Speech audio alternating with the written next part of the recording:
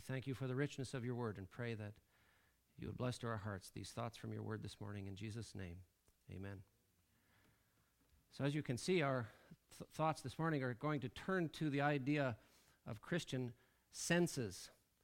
And I suppose that an infant crawling around on the floor is in sort of a state of sensory overload and isn't particularly conscious of all of the data that's coming into the brain from all of the senses. But by the time you get into what used to be called kindergarten or primary, they start teaching kids about their 5 senses. And it is interesting that these 5 senses all have biblical analogs. In other words, it's appropriate to talk about the 5 senses of the Christian in the biblical sense. If I cannot advance this, I just touched it and it worked. It did work. I was told it wasn't going to work. I'm very relieved. So, if we think about these 5 senses, of course, we all know what they are. I wonder what the order of importance should be. I suppose most people would say that if they had to give up one of their senses, the one that they perhaps would be least willing to give up would be our sense of sight. Hearing, very important. Touch, smell, and taste that are together because, of course, if you are a child and you have something in front of you that you don't like to eat, it actually helps to block your nose and eat it anyway because mom said so. And that is because, of course, our sense of taste is linked to our sense of smell. It is interesting that all of these senses are used metaphorically, perhaps you could use that word, in the Bible. And that is kind of a word from literature. And I think that maybe a better word is analog. They're all presented in the Bible as having analogs in the realm of things spiritual. You know, I believe that God, as a moral and infinite God, could have actually created other universes with other physical laws. But the reality of holiness and the reality of what is righteous and what is unrighteous and what is good and what is evil, that would never change because that goes back to the very nature of God. The nature of God never changes. So the moral aspect of creation is actually, it can be readily argued, the higher reality. We happen to experience gravity and electromagnetism. That is because God built that into our creation. But he was at liberty to do as he saw fit in terms of our physical creation. The higher reality is the spiritual reality. And I find it very interesting that as I look through the Bible for the analogs for that, if you will, other reality in terms of senses, they all exist. They are all talked about. That's very interesting. To the point that you can read in Hebrews 5:14, but strong meat belongs to them that are of full age, even to those. Use this so you can see it, but use this to advance for everybody else. But this is working. Oh, I see. Thank you. To the point that Hebrews 5:14 actually refers to these Christian senses, these spiritual senses. But strong meat belongs to them that are full age, even those who by reason of use have their senses exercised to discern both good and evil. Isn't that interesting? How developed are your spiritual sensitivities? How developed is your discernment? Seeing with your eyes is one thing. Discerning righteousness from unrighteousness, discerning what is good from what is not good, that, as the scripture teaches us here, is through the development of our other set of senses.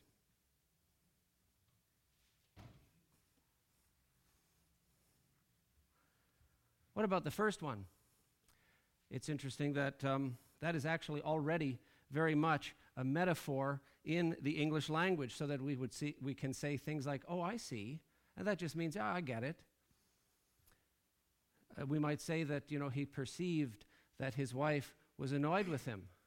Well, that combines the idea that he noticed something about the fact that his wife seems to be annoyed with him, but he's also interpreting that and understanding what he's seeing. Perception. Let's take it a little bit more to a spiritual realm, talking about sight and light, the place of the Lord Jesus. John chapter 1, verse 4, in him was life, and that life was the light of men, and the light shineth in darkness, and the darkness comprehended it not. Later, Jesus himself said, I am the light of the world. This is not talking about physical darkness. This is obviously talking about spiritual darkness and spiritual light and the perception thereof. Years later, the Apostle Paul, under the influence of the Holy Spirit, would write of the need and of his desire that the Christians in the Ephesian church would develop their spiritual sight, that the eyes of your understanding being enlightened, that ye may know what is the hope of his calling, and what the riches of the glory of his inheritance in the saints. The eyes of your understanding. In fact, the original says the eyes of your heart. You have eyes in your head. There are eyes in your heart. There are things that you can perceive in your heart in the spiritual realm. And Paul prayed that the Ephesian Christians would develop that kind of discernment, not only, as it said in Hebrews, to distinguish between what's beneficial and not beneficial and good and not good, but to rejoice, to have a sense of joy in what our riches are in Christ. Do you see these things? Do you know these things? Are these things just as real to you as your daily physical reality? In fact, they are more real. They are more important than the physical reality that you can see around you. I think another reason that we need to be able to see things in this way is the resources, to be aware of the resources that are at our disposal.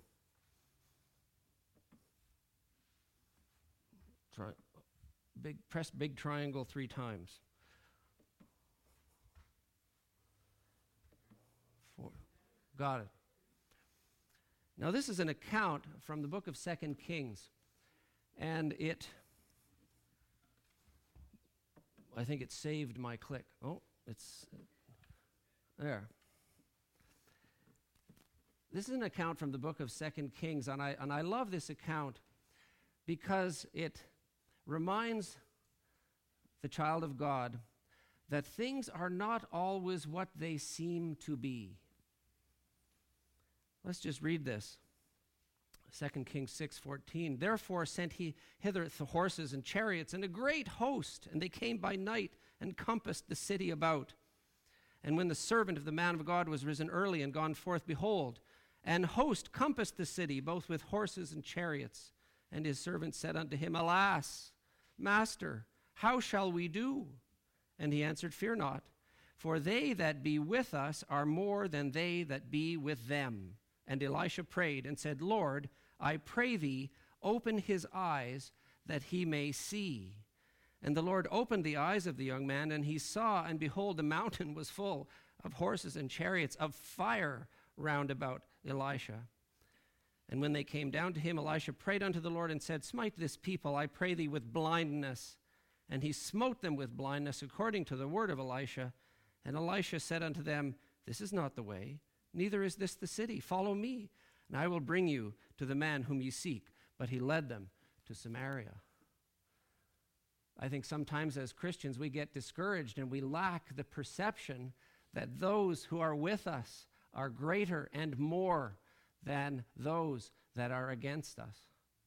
We can have that encouragement in our lives that the Lord's power and the Lord's presence is greater and more present than the obvious circumstances that we can see with our 2 eyes. I see here a beautiful contrast, a beautiful comparison between John chapter 9 and 2 Kings chapter 6. I love John chapter 9 very much because you have a man who was born blind, and he's taken before the Pharisees and the Sadducees and the scribes, all these learned people, because they just can't accept that this guy has been born blind. And when the man who has been healed perceives this, he says, you know, this is an amazing thing, that I was born blind and that now I see, and you don't know where Jesus is from. That is an amazing thing. And what did they say? You are born in sin, don't teach us, get out of here. Unable to accept that spiritual reality. So what you have in John 9 is a man in need of physical sight, having the perception of who the Lord Jesus is. He was, I think, to be a true child of God.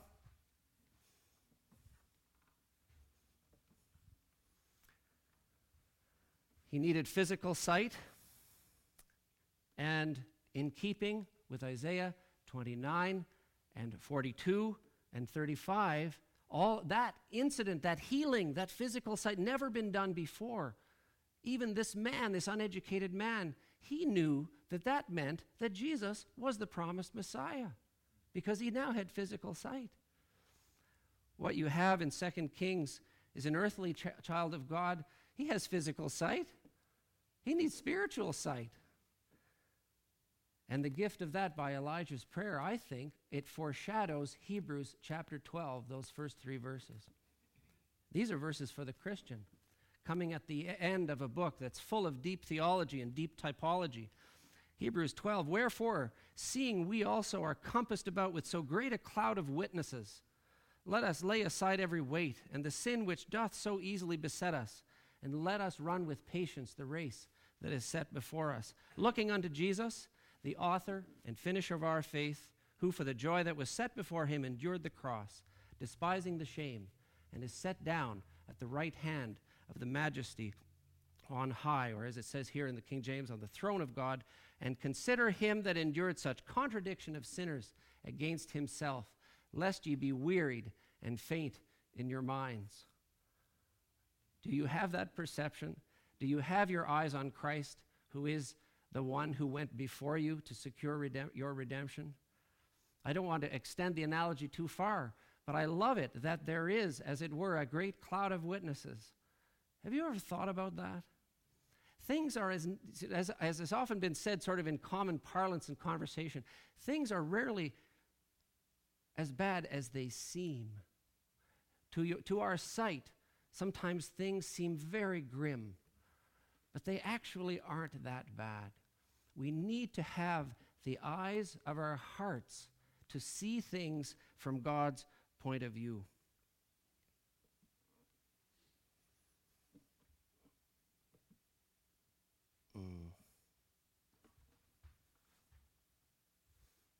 Hearing. Hearing. The metaphor or analogy of hearing, in the same way that we might say, I see, and it means I understand, this too is already in our language. We sometimes would say his calling was medicine, and therefore this poor doctor's on call all the time, right? It's a manner of speaking. Those poor doctors, those poor young doctors, we've been hearing in the media how they never get any sleep and then they still have to treat us. It's kind of scary, I guess. But you know something? Do you know the Lord? Do you belong to him? You're on call. You're on call 24/7. That's the reality for you. I hope you have that attitude of heart, that not only the eyes of your heart have the right focus, but you're listening, that your ears are tuned to the right voice, and you're following the Lord's will in your life. 1 Peter 2:9 talks about this, and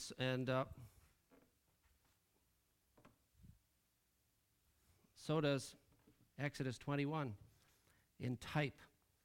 Listen to this, 1 Peter 2:9. But ye are a chosen generation, a royal priesthood, a holy nation, a peculiar people, that ye should show forth the praises of him who hath called you out of darkness into his marvelous light. There's a juxtaposition of spiritual calling, to be called, and coming into the light, out of the darkness, the two things together in a wonderful verse in 1 Peter 2.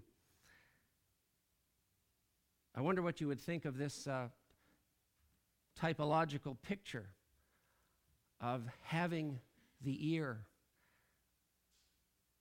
In Exodus 21, you can read about the servant whose time of servitude has come to an end, and he has, in fact, served with this master for long enough that he has children. He has a wife and he has children, and he works in his master's house.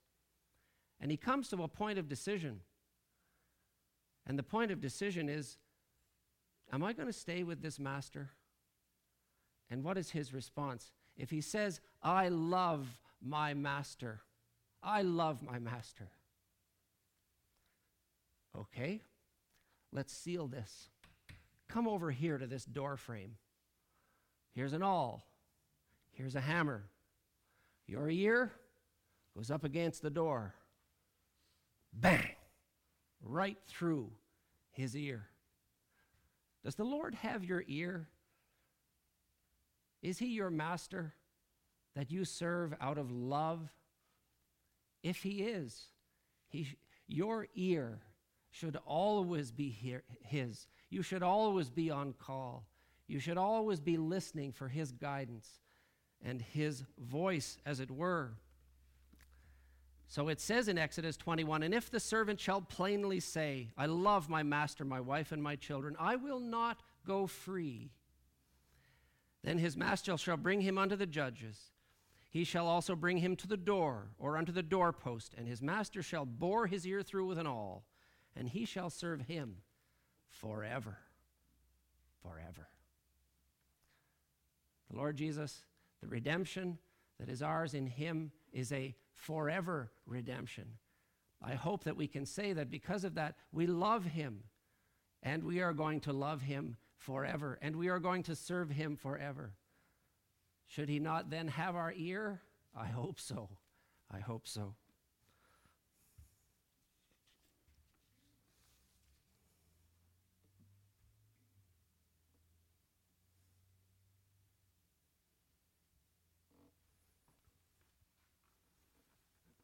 The sense of touch. How do we sometimes in our English language use the idea of touch in a metaphorical way? Well, it's already there. We might say that you heard a eulogy at a funeral and you were touched by that eulogy. It's almost a palpable thing in your heart to be touched. Someone who can play the cello very well, maybe a grand master of playing the cello. And when they touch that cello, they can make it do things that only a master can accomplish with that musical instrument.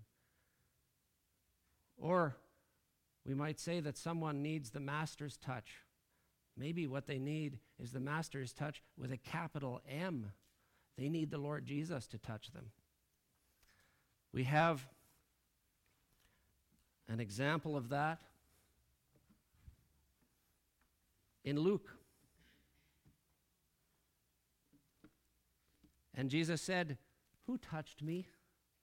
When all denied, Peter and they that were with him said, Master, the multitude throng thee and press thee, and thou sayest, who touched me? And Jesus said, somebody hath touched me, for I perceive that virtue is gone out of me. And when the woman saw that she was not hid, she came trembling, falling down before him, and declared unto him before all the people for what cause she had touched him, and how she was healed immediately. Healed by just touching the Lord Jesus Christ. In the more perhaps spiritual realm, Hebrews 4:15, for we have not an high priest which cannot be touched with the feeling of our infirmities, but was in all points tempted like as we are, yet without sin. The Lord Jesus has that concern and that touch for us.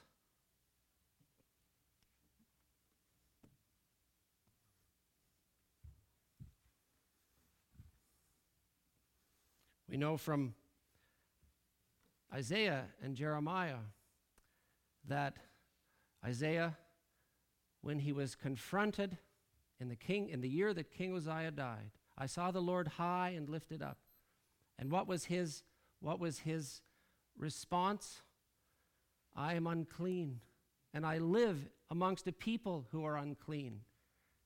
And what was the action of God? To bring to him, to his lips, to be touched, to be cleansed. That is what we need. I fear all too often the things that we say are not appropriate. We need that cleansing. We need that touch. We need, in fact, all of our lives to be touched by the Lord Jesus Christ, to have that change made in our lives.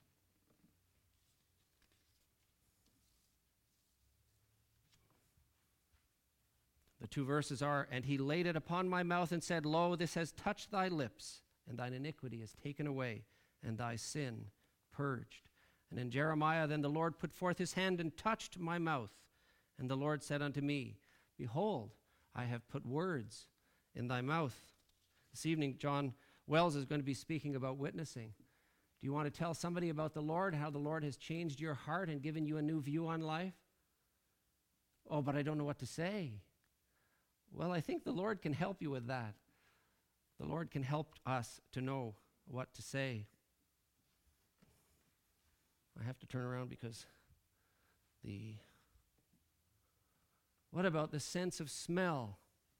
Well, that too is already used idiomatically in our language. We might say, I smell a rat. It doesn't necessarily mean you smell an actual rodent.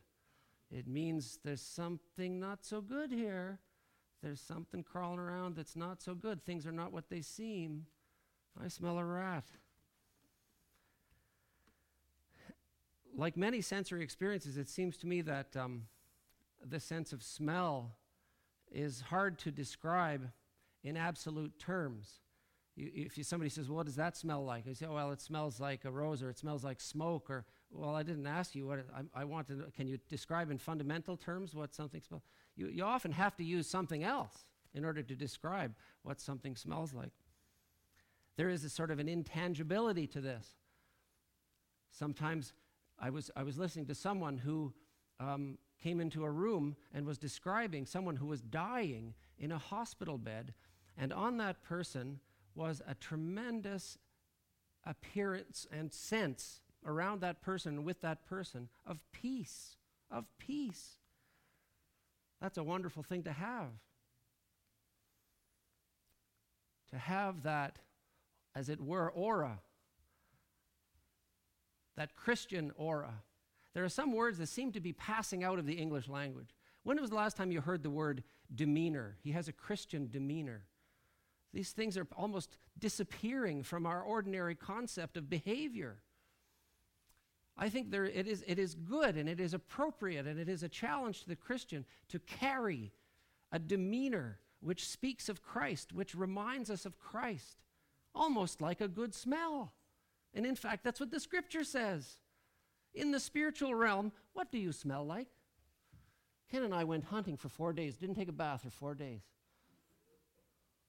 Get up in the morning, how you doing, brother? We don't talk about what the other guy smells like. But anyway, the wives aren't around, so what difference? But with your Christian demeanor, with your Christian character, does it remind people of Christ? When you come into a room, into a meeting, do people go, here comes the wet blanket. Here comes the guy that sees the bad side of everything and has nothing constructive to say. Here's the guy who looks at life from the dark side and pokes holes in everything and criticizes everything. What kind of a fragrance is he bringing into the room, so to speak? Not so great. Not so great.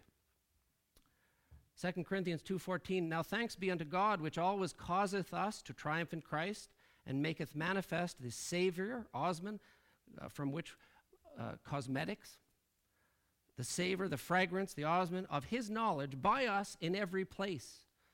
Do you kind of have a Christian fragrance to you? That's something to think about. That's a challenge for us to think about. And we are imitating the Lord Jesus Christ. Ephesians 5:2, and walk in love, as Christ also hath loved us, and hath given himself for us, an offering and a sacrifice to God for a sweet-smelling savor.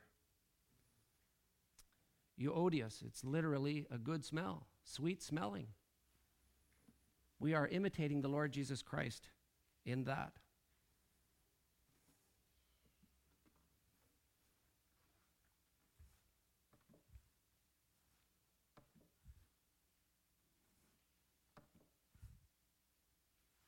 Could we manually advance that? Okay, taste. Taste. Again, taste as a metaphorical thing is already in the English language. We might say, let's give him a taste of his own medicine. We know that, for example, the idea of bitterness. Bitterness is an alkaloid. Very often things that are bitter are poisonous. That's because of the alkaloids making the taste bitter. But we also know that you can have bitterness in your heart. You can have bitterness in your life. Something that it's like a bad aftertaste from an old bad experience that you never let go of. Oh dear, what are you holding on to that for? That's sad. The scripture doesn't teach us to hold on to bitter things. Not at all. What does the scripture teach? Oops, I didn't realize I got everything all at once. The scripture says, taste and see that the Lord is good. Is that your experience? Do you taste, as it were, the Lord every day and have that inner experience of the presence of God and of the blessing of God in your heart and in your life every day? How was that accomplished? How was that achieved? Because the Lord Jesus tasted death for you. That's why and how you can taste, as it were, him and experience him. But we see Jesus, who was made a little lower than the angels for the suffering of death, crowned with glory and honor, that he, by the grace of God, should taste death for every man, for you and I. In fact, he tasted it, he swallowed it. The death that was yours, the death that was mine, he swallowed it. So when this corruptible shall have put on incorruption, and this mortal shall have put on immortality, then shall be brought to pass the saying that is written, death is swallowed up in victory. In our day-to-day walks, death is everywhere. One of the thrusts of Scripture is that not only does physical death come as a result of sin, but that death means broken relationships. Broken relationships everywhere. It's endemic. It's an epidemic. A spiritual epidemic of broken relationships. That is death. That is the working of death. Does someone insult you? Does someone treat you badly and speak to you harshly?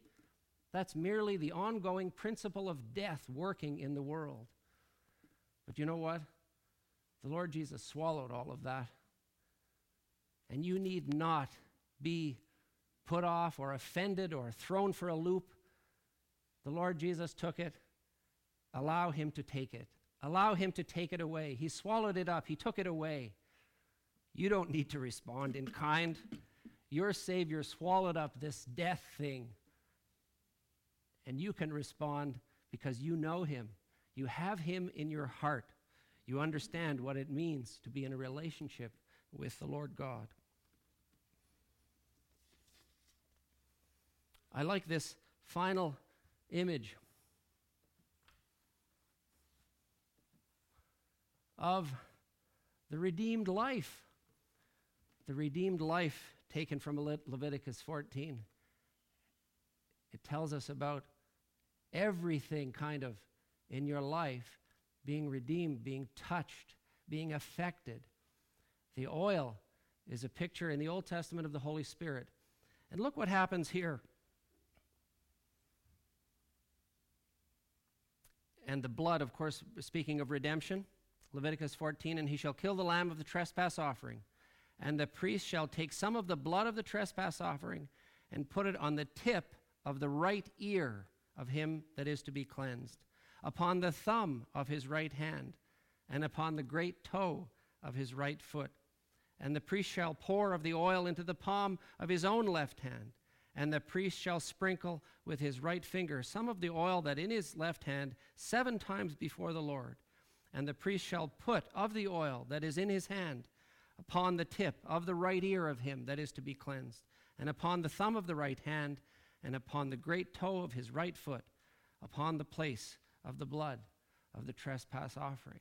First, you need to be redeemed. Then the Holy Spirit can affect your whole life, from your head to your toe, where you go, what you do, what you take in. These things need to be redeemed, and they need to be controlled and blessed by God's Spirit. And so we have at the very end the verse that I had at the beginning. Hebrews 5:14, but strong meat belongs to them that are of full age, even to those who by reason of use have their senses exercised to discern both good and evil. I trust that the Lord will bless these thoughts to your heart. And as you go out into the world in the week, may you not be overwhelmed with your 5 physical senses, with the mundane only. Of course, we do our jobs, we do what we must do. But may the Lord engrace you and empower you to see things as they really are, to understand what is the most important, to understand the spiritual dimension to all of our interactions. Shall we pray? Our Father, we thank you that by your Spirit we can understand, we can see, we can be called, we can be touched. Help us, Father, to be people who are open to these things, who readily not only admit but know that you are real, that you are here, that you are with us. Thank you that we have had a time of reflection upon your word. We pray that if there's anyone here who knows none of these things, that these concepts and these experiences and this reality is a foreign entity to someone here. May that person come to know that the Lord Jesus brings true redemption, and that by your Spirit we can have life and have it more abundantly. We thank you in Jesus' name. Amen. I thought we would sing from